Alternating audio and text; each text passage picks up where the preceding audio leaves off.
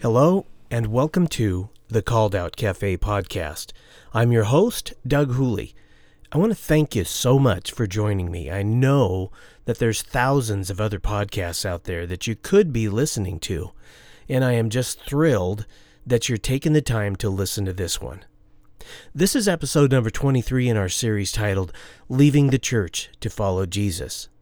Last week, we started talking about the time of transition, the period of time between the earliest gatherings of the ecclesia, when it was primarily made up of Jews, and the time when it was transitioning into being made up more of the Gentiles, or the non-Jews. It was a time that those who personally knew and walked with Jesus were passing away, and those left who believed in him were trying to figure out what was going to happen next. Well, when they were still alive, the apostles of Jesus carried with them the authority to speak and act on behalf of Jesus. And with the passing of Jesus' apostles during the first century, the authority of the original apostles also passed away. There were other kinds of apostles. They didn't have the same authority as the apostles of Jesus.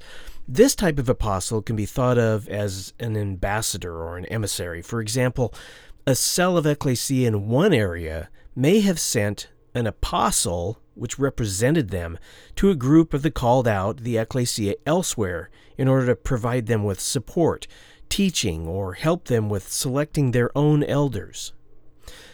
Many look to the writings of Paul, such as 1 Corinthians 12 and Romans 12 and Ephesians chapter 4, to support the idea of a formal responsibility or offices and levels of authority within the church.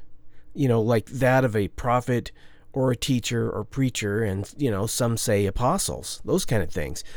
However, given the greater context of what Paul was writing about, it's more probable and plausible that Paul was simply recognizing some of the different common roles or functions found amongst the called out ones. This can be compared to a parent writing about their visit to a kindergarten class, like they would write, "The kids were also busy finger painting, eating snacks, cutting out shapes, and playing tag."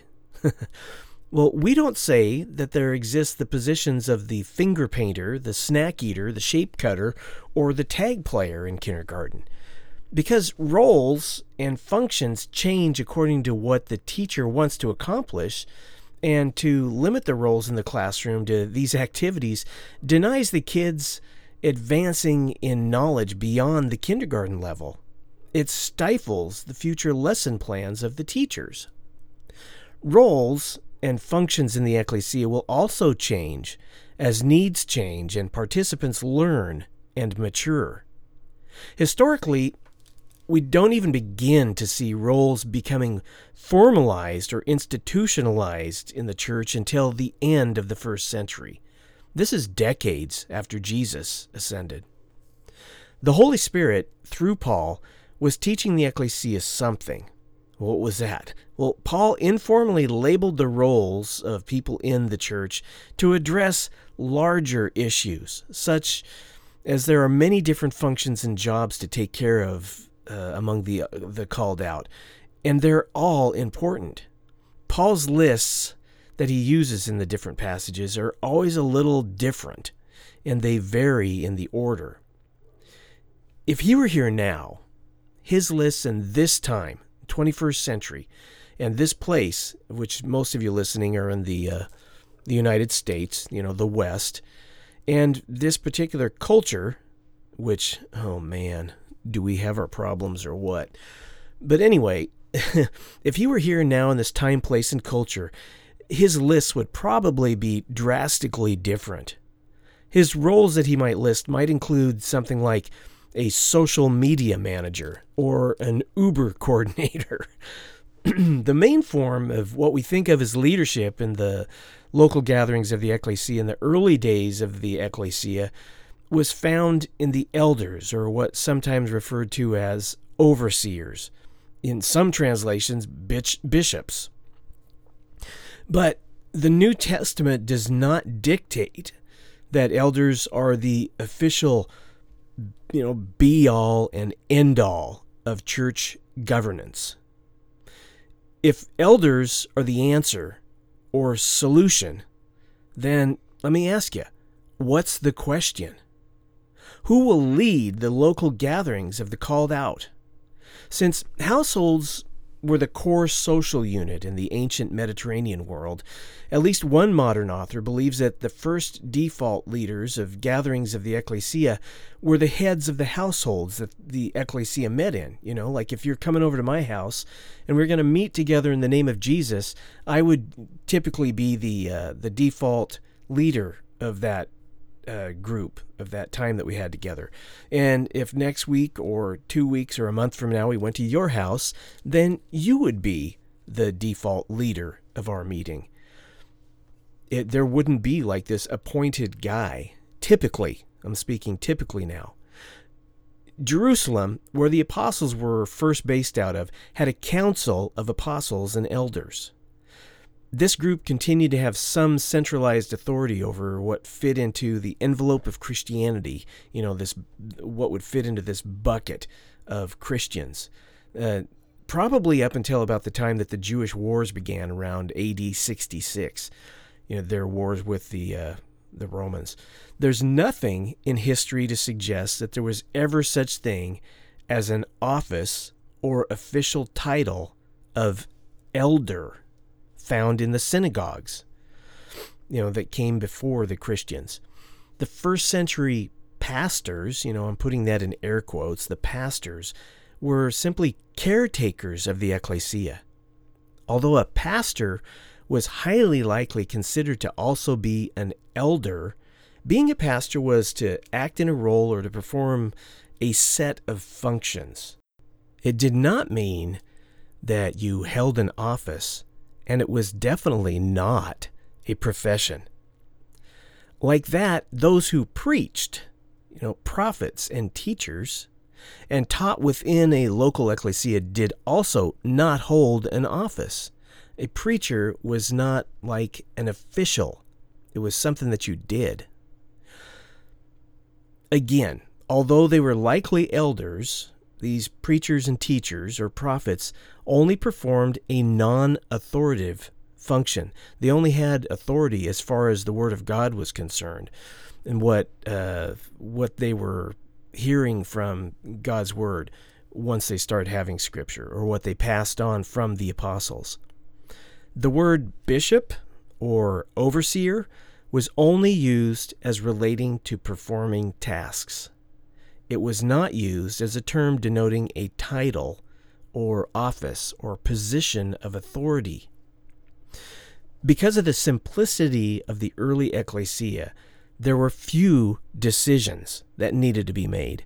No one was worried about whether the roof or the siding on the church needed to be replaced, or who to hire as the youth pastor, or whether to allow a non-believer to use the sanctuary to get married in. Elders were on guard for false doctrines that didn't line up with the gospel, the simple gospel message.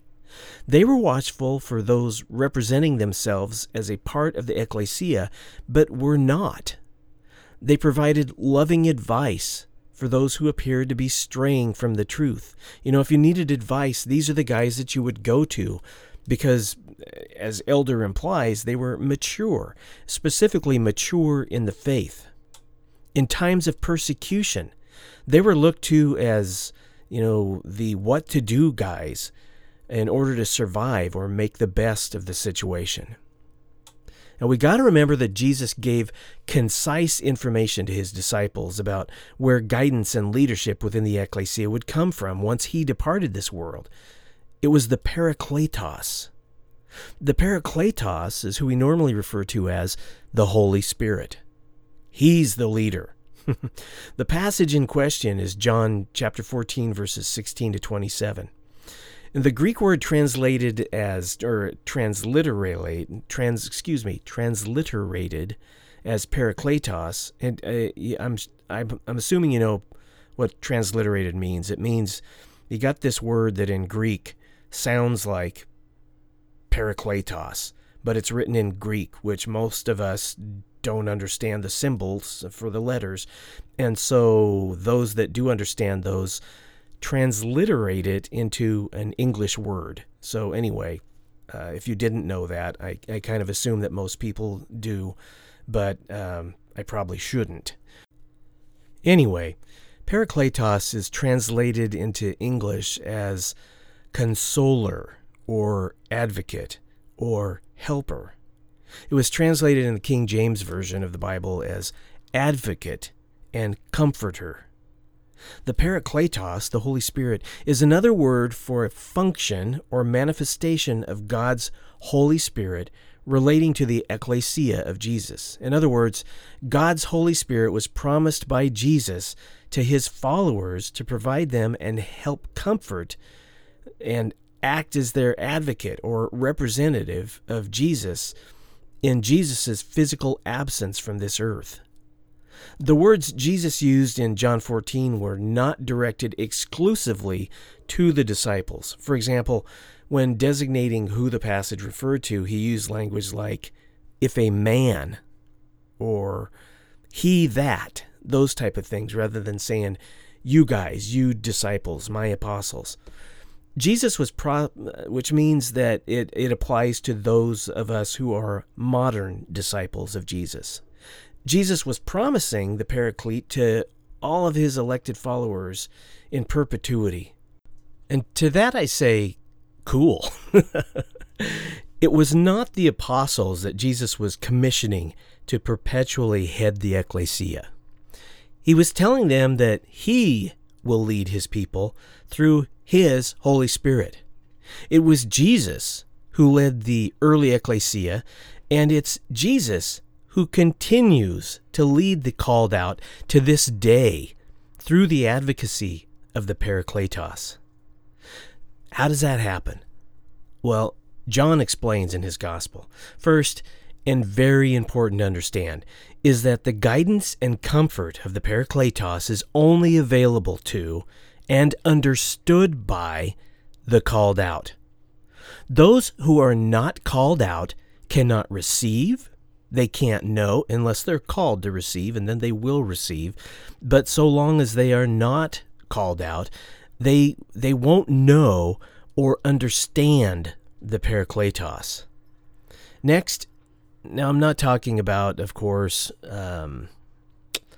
the wooing of the Holy Spirit, which brings someone to belief in Jesus. Of course, they're going to understand that when the Holy Spirit wants to be understood in that way. But as far as guidance, when we get together as the ecclesia, or acting as the ecclesia, either individually or corporately, they don't have that. The unbeliever does not have the Holy Spirit speaking to them.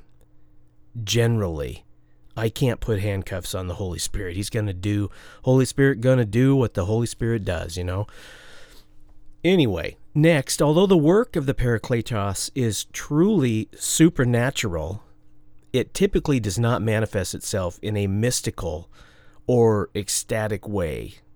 Rather, the Paraclete holds his classes using knowledge of what Jesus said, our memory, and contemplation. John 14, verses 26 to 27, is it 26? It might just be 26, says, "But the Helper, the Holy Spirit, whom the Father will send in my name, he will teach you all things, and bring to your remembrance all things that I said to you." Now, I think primarily Jesus was talking to his apostles as far as bringing to remembrance all things that I said to you. I think he still does that with bringing to mind scripture that the apostles wrote to us, but now we're like third hand. And I think that the same principle works with us, but primarily he was speaking to his apostles. He's as they were writing down these things in the Gospels, the Holy Spirit brought to remembrance the life of Jesus that they witnessed. Well, the Holy Spirit will bring to mind the things Jesus said and instruct the called out as to what various things mean in his word. Of course, the apostles of Jesus heard Jesus firsthand, but for the next couple of decades, the ecclesia relied on what Jesus said to be orally conveyed to them. Then, for about the last 1950 years, we've been blessed with having the written scripture containing the words of Jesus from the four different perspectives found in the Gospels. It's those words that are contained in Scripture that the Holy Spirit will bring to mind and instruct the called out with today. Yes, the Holy Spirit can also use teachers, preachers, and prophets to convey His wisdom and guidance to us, but every called out one is still personally accountable for what they accept as the true gospel of Jesus. Clearly, Scripture does not record Jesus saying this. This is from the book of 1 Fictitions 14, verse 16. Let not your heart be troubled. I'm leaving you with a perpetual line of apostles, starting with Peter, whom I called Satan, and who denied me 3 times, and who will appear to allow others to lead the ecclesia instead of himself, and they will succeed one another, committing many atrocities until I come again. Once again, 1 Fictitions, chapter 14, verse 16. So what happens when people who are not called out attempt to replicate the help, comfort, guidance, instruction, and advocacy on behalf of Jesus when the Holy Spirit is not actually present with them? Or when the called out try to force replication of the one-offs that the Holy Spirit accomplished in the past? Well, that's called religion. In the quest to replicate what the Holy Spirit intrinsically provides the true believer, poor, lousy imitations result. Instead of the Holy Spirit leading, churches appoint or employ humans to lead them. Instead of being guided by the memory of what Jesus said, they try to follow creeds and denominational doctrines and lists of rules. And instead of experiencing the peace Jesus said He was leaving with His followers, they comfort themselves with routine, familiar rituals, and music that makes them feel good. This is the stuff today that church committees, mission statements, and Jesus marketing strategies are made of. This is the same stuff that from early on contributed to the creation of the institutionalized church. Because of the, quote, reaffirmation of the role of the Spirit within the community, unquote, theologian Alan Culpepper, who I'm quoting, does not believe that any, quote, hierarchy or structure of authority, unquote, developed amongst the local called-out ones who were a part of the Apostle John's community. So the Johannine community that was in Asia Minor, who was kind of looking to John for their leadership, they did not have a hierarchy or structure of authority beyond the Apostle John, essentially, is what this Alan Culpepper guy is saying. And I agree with him. But John's first century community of followers likely had informal leaders besides the apostles that they respected and at least informally recognized. Those leaders probably fit the biblical definition of elder. Now, I don't believe that it's any coincidence that this guy named Polycarp, who was one of the Apostle John's disciples, when he was proposing a solution for staying on track with following Jesus, he did not, like some of his contemporaries did, suggest that people follow their bishop's suggestions carefully. Rather, Polycarp, cool name, huh? Polycarp suggested returning to the original teaching of the apostles. Again, rather than following what the new guys were saying. He said, go with what the original apostles were saying. My guess is, if you were to have asked those who followed the teachings of John, who leads their community of believers, I mean, this is John, right? They would not have answered John. Rather, they would have said, it's the Holy Spirit who leads us. That in my opinion, is the correct answer for anyone who fancies themselves as or is recognized as an elder today. Let's talk about paying the clergy.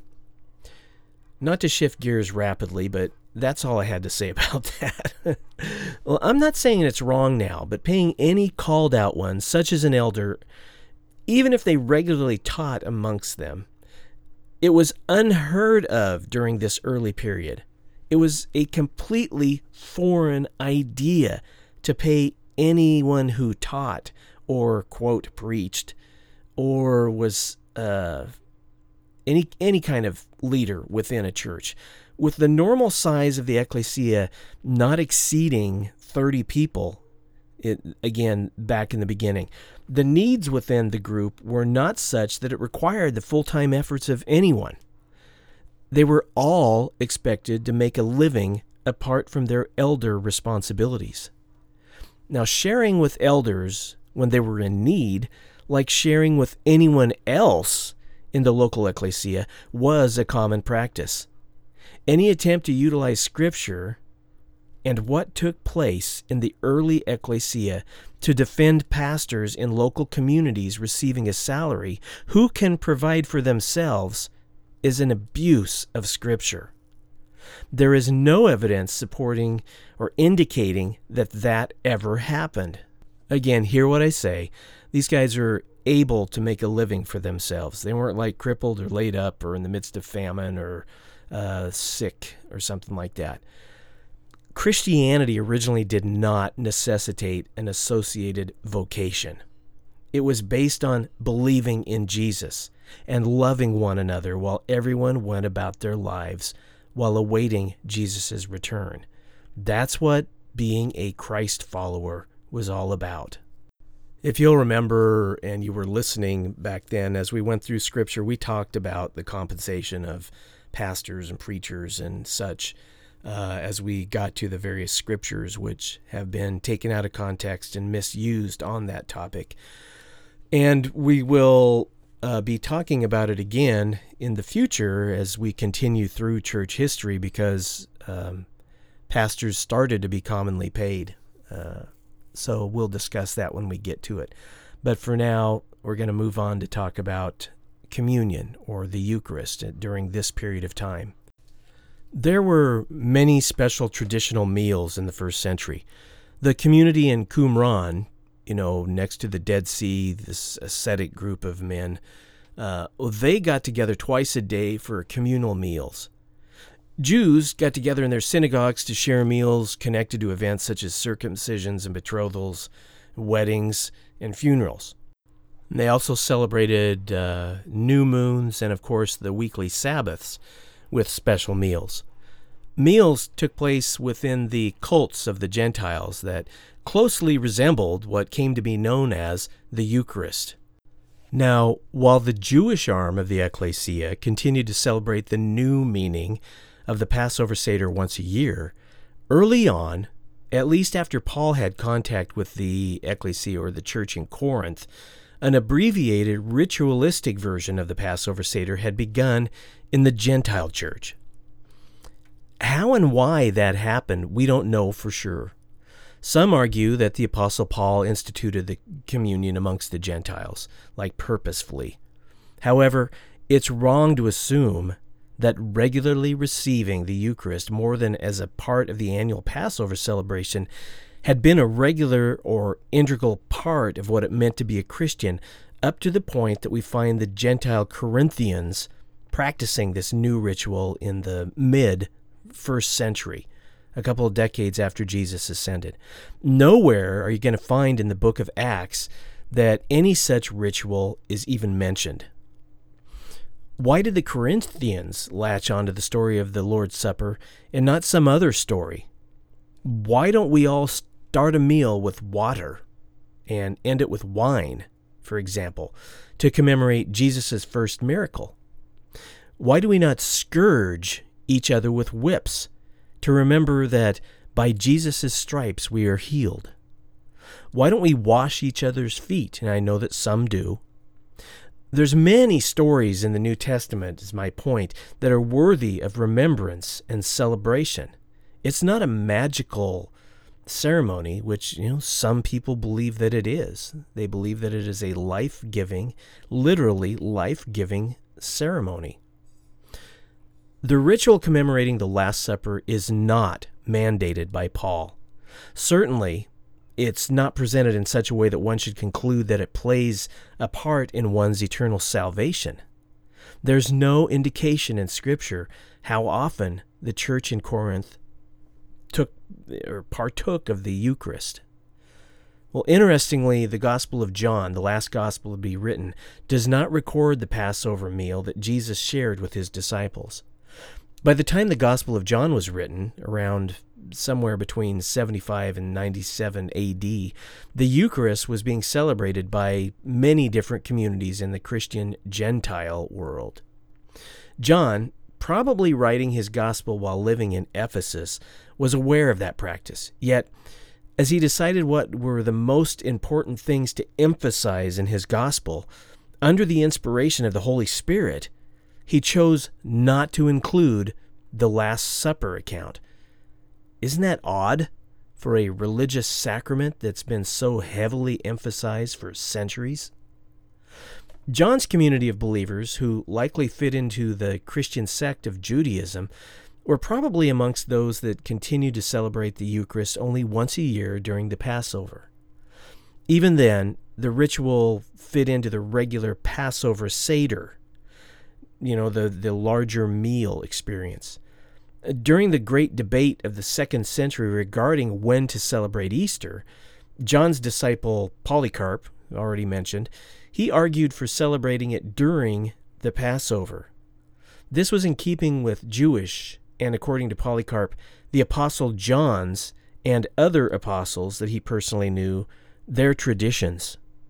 Not only did the Eucharist get extracted from the Passover Seder, but by the end of the 2nd century, the church extracted Easter from the Passover as well. In the end, what took place during the Passover meal between Jesus and his disciples was but one of many things that are included in what the disciples were instructed to pass on in their teaching. It just happens to be one that was taken out of context, had all Jewishness removed from it, became ritualized, and has stuck for centuries. But it's not the same as it was. Let's talk about sharing all things in common, something that you will typically hear when people are talking about how successful the early church was and how we can emulate it. Well, it's because they shared all things in common. Well, there is no record of people returning home to the, quote, every nation, unquote, that they had come from Jerusalem, and then selling their properties to support one another. It wasn't an ongoing practice. Monastic movements being the main and best-known exception to that, Christians maintained their own households and their own businesses. There were Christians from all social and economic strata involved in the ecclesia. Beyond not leaving others in want when one had an abundance, there was no apparent attempt to equalize wealth. Rather than perpetually sharing all things in common, Christians were giving willingly out of their prosperity. As far as church outreach goes, Paul's advice to the ecclesia regarding those outside the ecclesia, non-believers, was not to invite them to church. It was not to put on revival meetings, to preach on street corners, to enter church floats and parades, or sponsor secular school classrooms, or set up booths at the center of higher education and accost kids as they're crossing the campus green, or attend the Roman games with the non-Christians, and put on block parties, or start community gardens, or hand out tracts for the 4 spiritual laws. I hope you're getting my point here. We do a lot of different things in the name of evangelism today. Paul didn't encourage us to do so.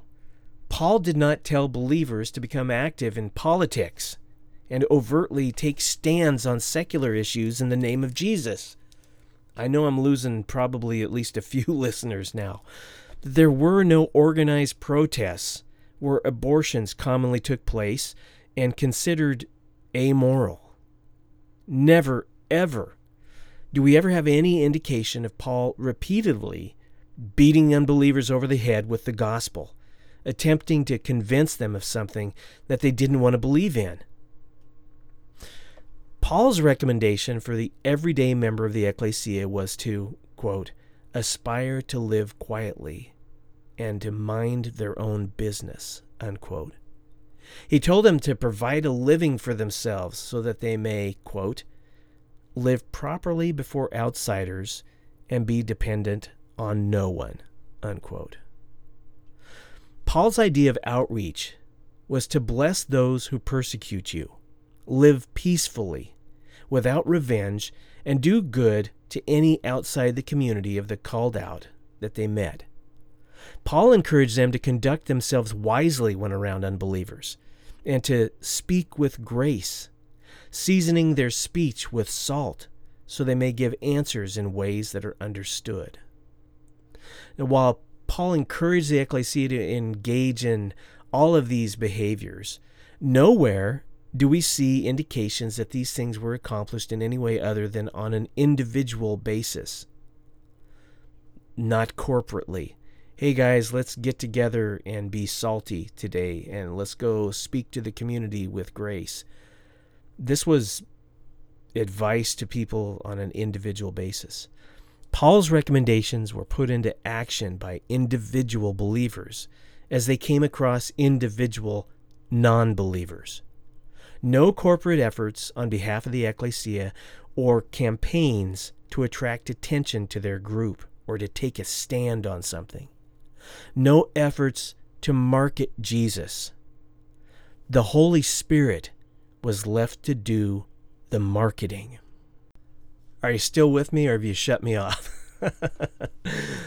Well, I need to tell you, I'm not on commission for saying these things. I'm not trying to get you to do any of these things. I'm just telling you the way it was in the early church and what happened. Do with that what you will. I am definitely not saying those things are wrong, but I am saying that they are completely unbiblical, and the early church did not engage in them.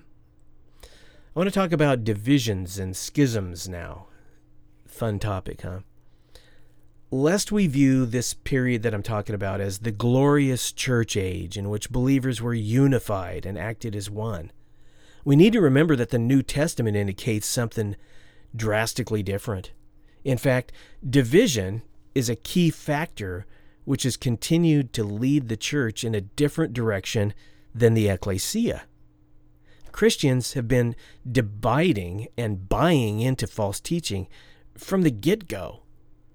I'm not going to document or discuss them all, but I'm going to let you know about a couple examples here. When Paul wrote about a schism or division in the ecclesia, he was referring to local bodies of Christians, division within the local bodies of Christians. Paul did not teach that there was anything on this earth other than local bodies of Christians. He didn't teach a universal church. That universal church exists in heaven, that we all go to be building blocks in when we die, and Jesus will bring back with him to this earth when he returns. Anyway, so Paul taught that at the core of division in local communities of believers is selfishness, lack of agreement, and lack of care and concern for others, essentially lack of love. You can look at 1 Corinthians chapter 1, verses 11 to 12 and 11:21 if you want to see what I'm talking about. You can read about Paul's advice for those causing division in Romans 16, verse 17, and Titus 3, verses 10 to 11. Essentially, those people were to be avoided. That's the serum for division causers. Avoid them. No one articulated our human propensity to sin, even if a member of the ecclesia as well as the Apostle Paul did. Paul also articulated that a true believer has the desire not to sin, And they're going to continue to experience struggling while trying to keep sin at bay. Unrepentant sinners were not allowed to associate with the ecclesia, presumably because they lacked a desire to not sin, and they were not interested in engaging in the anti-sin struggle, thus indicating that they were not a brother or sister in Jesus. I think that's some really important advice there, that we don't typically see being followed today. The Apostle Paul documents, quote, Judaizers, unquote, that worked from inside the church. Paul also admonished the ecclesia in Corinth after he heard that they were dividing over which apostle to follow. He urged the ecclesia in Rome to turn away from those who taught contrary to what they had already learned about the gospel. There's a lot of avoidance techniques going on there that Paul recommended. The Apostle John records individuals that departed from his community of believers that he associated with the spirit of the Antichrist. And in the portion of the book of Revelation which Jesus dictated to John, Jesus points out or talks about groups associated with the ecclesias in Western Asia Minor, which are clearly not a part of them. He says things like, quote, those who hold to the teaching of the Nicolaitans, those who hold to the teachings of Balaam, and those who have bought into the teaching of that woman Jezebel. He essentially had no tolerance for them. Separation, departure from what they're saying and not taking part in what they're saying was the antidote. I just got to say that there is so much emphasis today in many, many churches placed on tolerance for different things that in the Bible could be considered depravity. And that is clearly not the message that we get from Jesus, especially in these the 7 mini letters in Revelation. Jesus was not tolerant of these different things that he considered to be sinful and contrary to what he would have us do. So what I'm saying is Jesus was not real big on tolerance of those who might infiltrate the body of Christ. So when we see, maybe in order to get numbers in the church, or whatever the motivation, to appear to be loving like Jesus was loving, this tolerance for the sin kind of seems to be in vogue. Now, I'm not saying that we're to be intolerant of the people, love the sinner, not the sin. I think might sound cliche, but is very true. But tolerance of particular lifestyles that are all about continuing to engage in sin is clearly not okay with Jesus. Now, having said that, and completely believing that that's true, that does not pertain to those outside of the ecclesia. It pertains to those within the ecclesia, that there should be no tolerance for that. Probably the quickest examples that I can think of Jesus not being tolerant in the way that I'm speaking of would be found in the mini letters to the churches in Revelation. Let's look at chapter 2 here, Pergamum, verse 14. But I have a few things against you. This is Jesus talking or dictating to the Apostle John. You have some there who hold the teaching of Balaam, who taught Balak to put a stumbling block before the sons of Israel so that they might eat food sacrificed to idols and practice sexual immorality. So also you have some who hold to the teachings of the Nicolaitans. Therefore, tolerate it. No. Therefore, repent. Why, Lord? If not, I will come to you soon and war against them with the sword of my mouth. Okay, the classic example would be, this is to the church in Thyatira, starts in verse 18 of chapter 2. Actually, this is verse 19. It says this, I know your works, your love and faith and service and patient endurance, and that your latter works exceed the first. Well, it sounds like they're doing okay, right?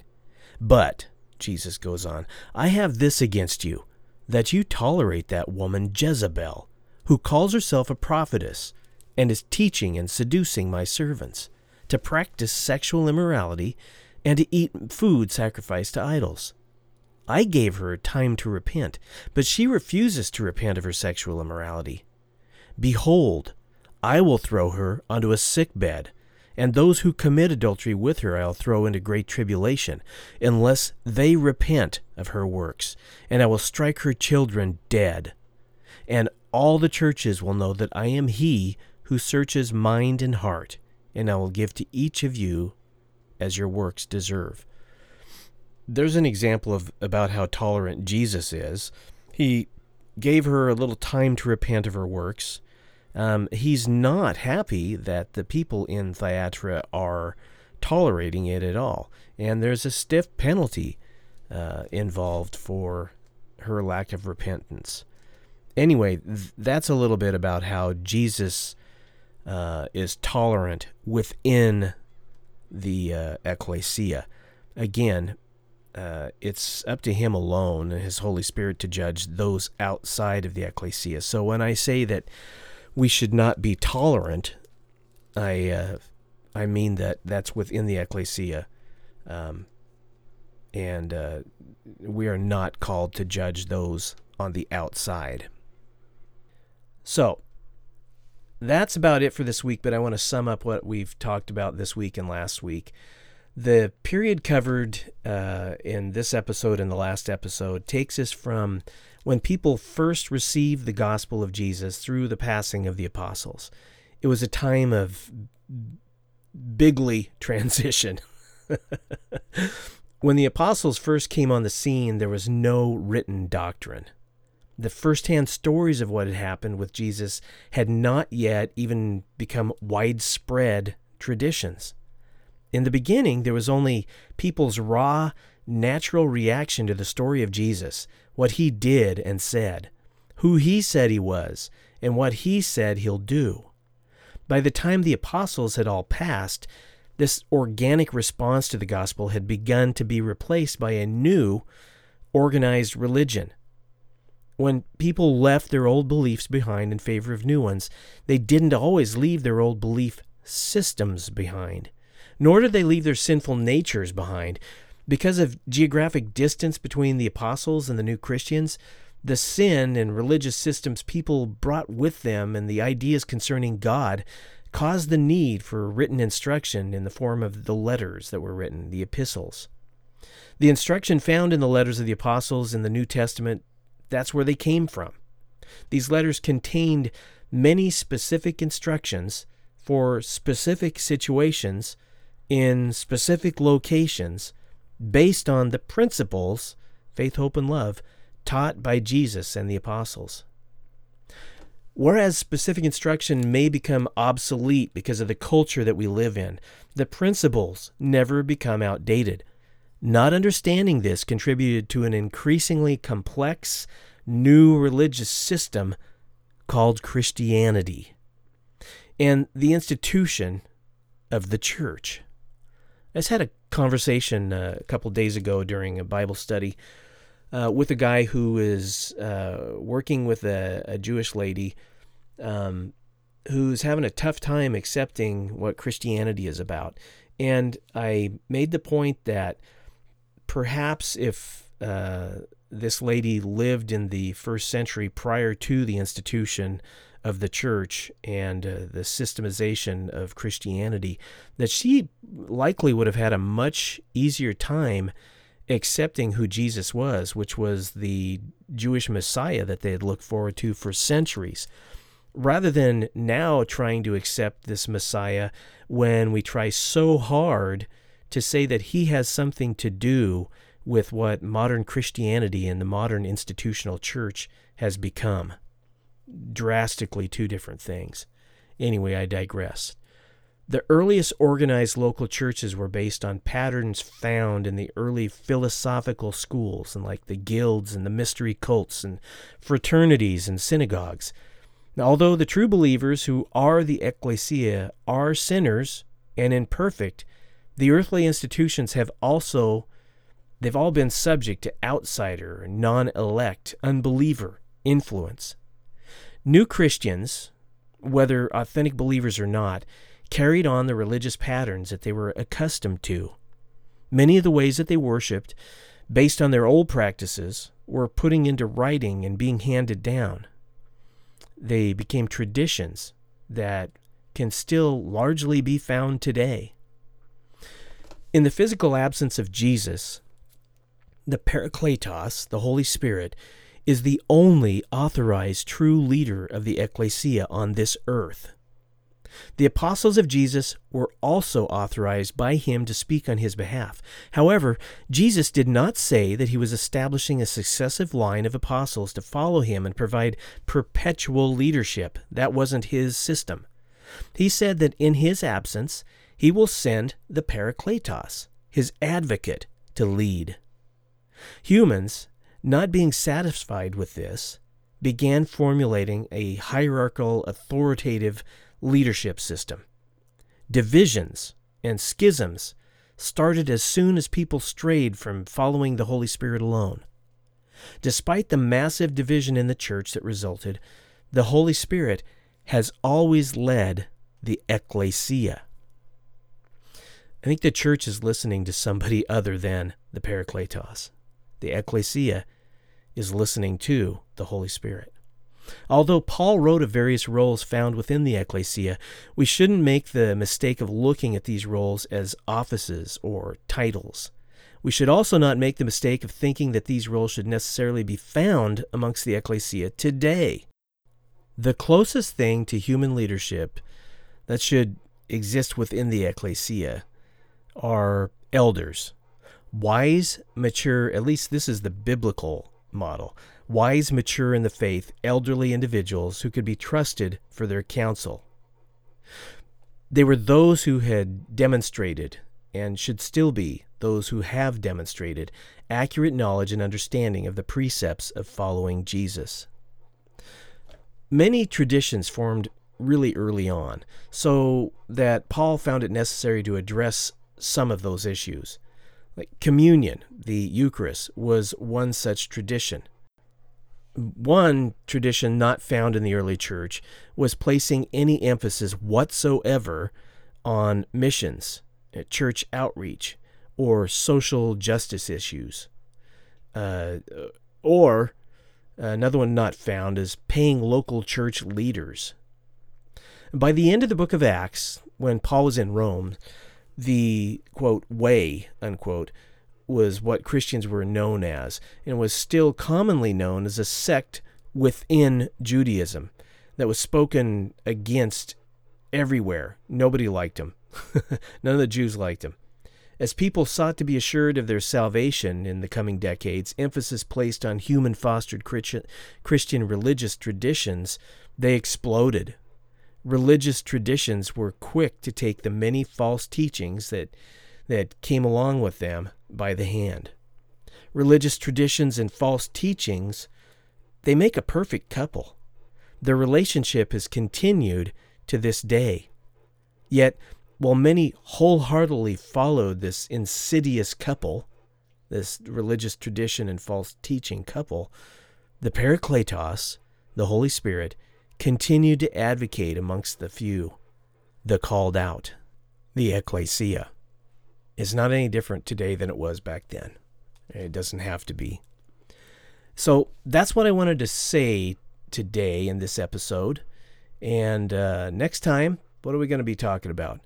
Oh, right. We're going to be talking about one of Satan's favorite methods of attacking the ecclesia, which is deception.